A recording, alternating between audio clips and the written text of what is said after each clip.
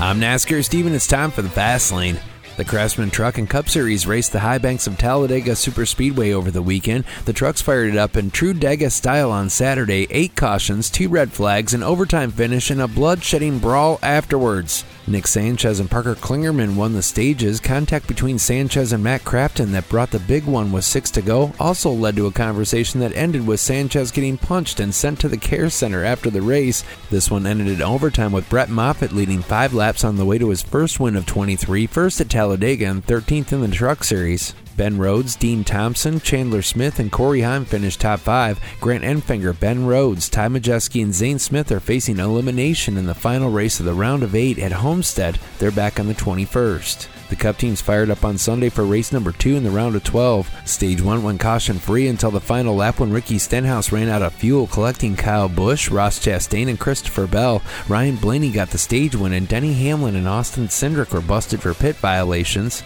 Stage 2 went caution-free and Brad Keselowski claimed the win. The final was great until 27 to go when Keselowski was pushing Carson Hocevar and he spun him out mid-pack, collecting Austin Dillon, Chase Briscoe, AJ Allmendinger, Chris Bescher, Harrison Burton, and Ty Gibbs, who took a big hit and brought the red flag for wall repairs. The final caution came with 16 to go for debris. A great battle after the restart came down to Blaney and Harvick. Blaney edged the 4 by 12 one-thousandths of a second at the line, but Harvick's car was found with loose windshield screws in post-race and disqualified from the race. Blaney claimed his second win this year, 3rd at Talladega and 9th in the Cup Series. The win also locks him into the next round of the playoffs. Here's Ryan after the big win.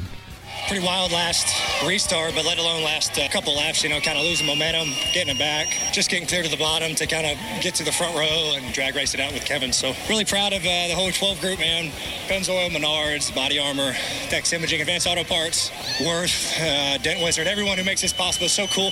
To win 3 times here at Talladega, that's super cool. I have to give a big thanks to Riley Herbst. He did a really good job there.